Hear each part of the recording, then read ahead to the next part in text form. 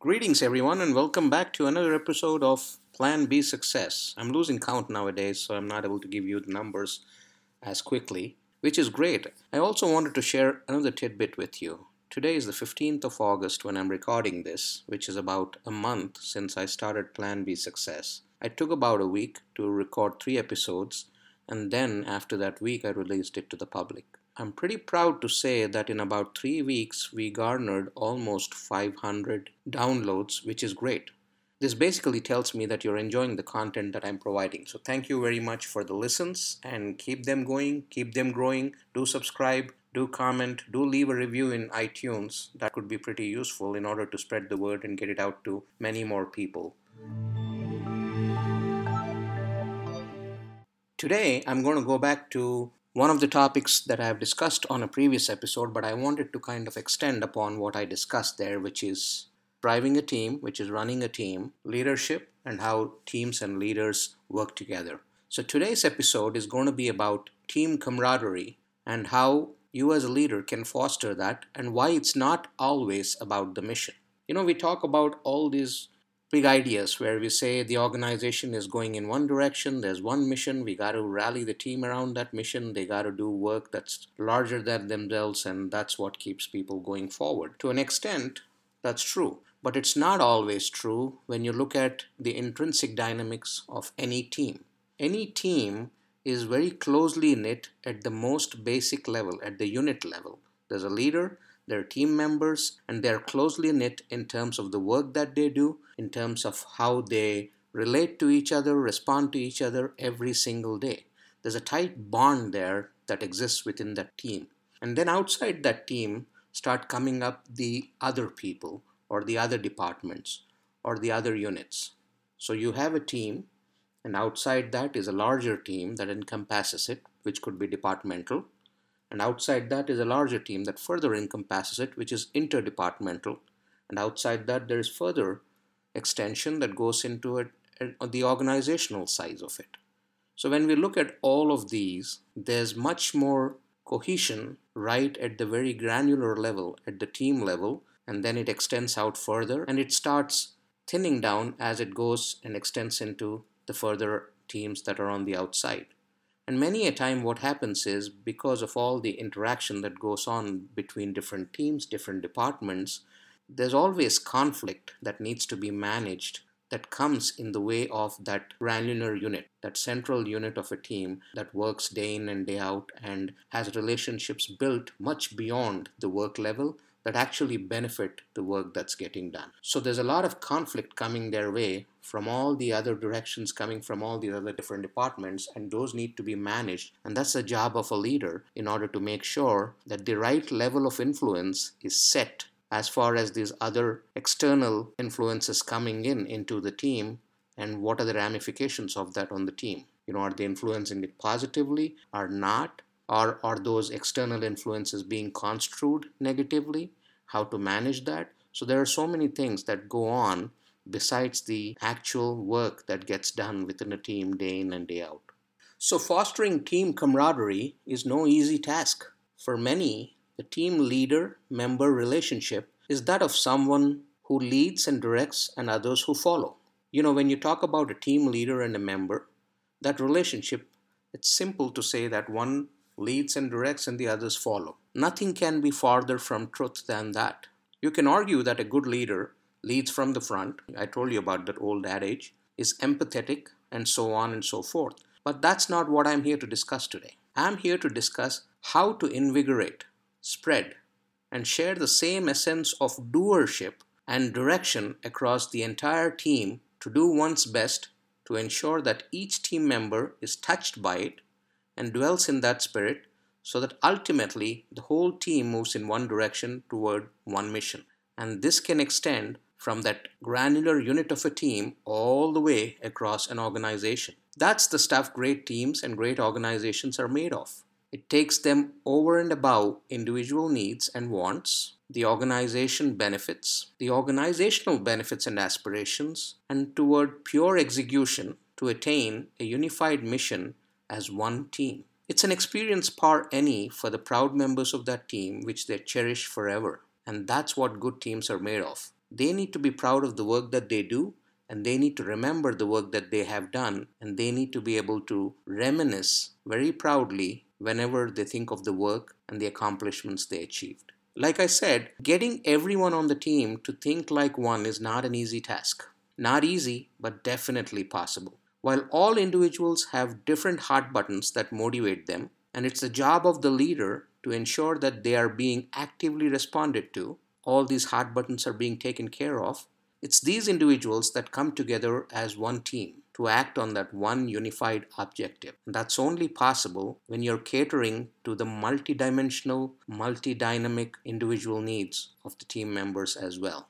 The leader and the team members have shared responsibility in helping each other align closer with the one mission that the organization has. And that comes about in several forms of interactions, from group to individual settings, like I just talked about, at the granular level, at the team leader member level, at the team leader team level, and then the external influences as that ripple effect, that circle keeps extending out to encompass the whole organization. Not everyone needs to see the big picture, but everyone does need to see the picture from where they stand within the organization and what they do, and understand very clearly what their part is in fulfilling that big picture. At the same time, team dynamics play a very crucial part in how effectively a team performs. This is where the unique differentiation or the unique differentiator between various teams lies. Team dynamics is not strengthened just by focused concentration on the work at hand. It gets stronger and more effective when the team interacts socially and participates in activities besides work. Like I said, the actual formal nature of the work is one thing, but there's an informal relationship brewing within the team because they spend so much time together, working together, that they have a total different level of bonding altogether. And that needs to be nurtured to the benefit of the team, its members, as well as the organization. Now, when I say that the team needs to interact socially and participate in activities besides work, I'm not talking about just hitting the bar and sharing a few silly jokes. For some, that might work to an extent. I'm talking about doing things besides work that strengthen that bond that exists between them and fosters that mutual respect that the team members have for each other, and in fact, not just the mutual respect, but the awe that they have for each other for the skills that they bring to the table. This could mean sharing hobbies and other skills, connecting to discuss and act on social and volunteer projects, opening each other to new avenues and opportunities, thus fostering learning and cultivating new horizons for the team. Now, I'll give you a few examples. I happened to run a project pretty recently, which was a pretty large project where we were implementing a call center, 250 plus people. And we had a leadership team of about 10, 12 people that we had gathered. And we did it in a record time of about 9 months, by the way. But while we were building that team, one of the things that we did was to ensure that the bonding that was going on between the leaders and the team members was really, really strong. We learned about each other very, very quickly. I can give you examples of people that I had not known a couple of weeks ago, but I knew them so well within the couple of weeks that they came on board. Some of them wanted to pursue master's degrees. I was able to actually refer a few of them to MBA courses that they wanted to do and that they had been planning to do for a long time. I referred them to a couple of free universities, and two of them actually happened to join in, and in fact, they're doing their MBA right now. Now, that's something to be immensely proud of. That was an ambition for them, and we sought out a way of making it happen for them without really breaking the bank and without really causing any kind of flurry in their personal or professional lives. Now, there were others who had some other ambitions too. And I can give you examples like that all day long of the people that I've worked with, but it's important to know what they aspire for. I brought in managers who were aspiring to get into director roles, and it was our job to work with them, to coach them, to guide them, and to make sure that they were successful. Unless as a team you come together to ensure that everybody is successful, unless the superiors watch out for the rank and file, or unless the supervisors watch out for their subordinates, and unless everybody is invested in each other's success, it's not a healthy environment. And that's why it's important to know your people more than the work that they do.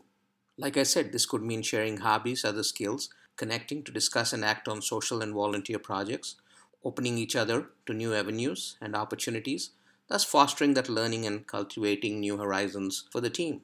This goes a long way in forming true friendships and bonds between teammates. It takes the relationship to that next level where they draw inspiration from each other. It helps members recognize new strengths and skills in each other, things that they would have been unaware of otherwise. Generally, what happens is when you recognize these new skills, who knows? You might be able to use them in a totally different role than you hired them for, and they might also be ambitious and want to get into a role that would bring them a better pay, more job satisfaction, and maybe that's what they want to do. So that's the discoveries that happen when you start interacting with your people at a formal and an informal level. Now, what happens with all this is not just drawing inspiration from each other, it also helps members recognize new strengths, like I said, and skills, and then allows them newfound respect for their peers. They start respecting each other a lot more.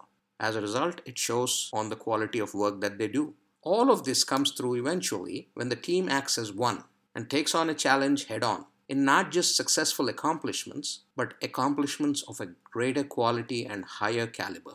This elevates their professional interactions to a totally new level, helps find better and more capable personalities amongst themselves, and most important of all, true happiness in what they do and who they want to work with every single day. Alright everyone, if you like what you hear, please make sure that you subscribe, leave a review on iTunes like I said, and do leave a comment. Any topics that you'd like me to focus on, I'm happy to do that. I would like to get some feedback, some active feedback from you, the listeners, in terms of comments, reviews, what you liked, what you didn't like, things like those. That would be helpful. Thank you.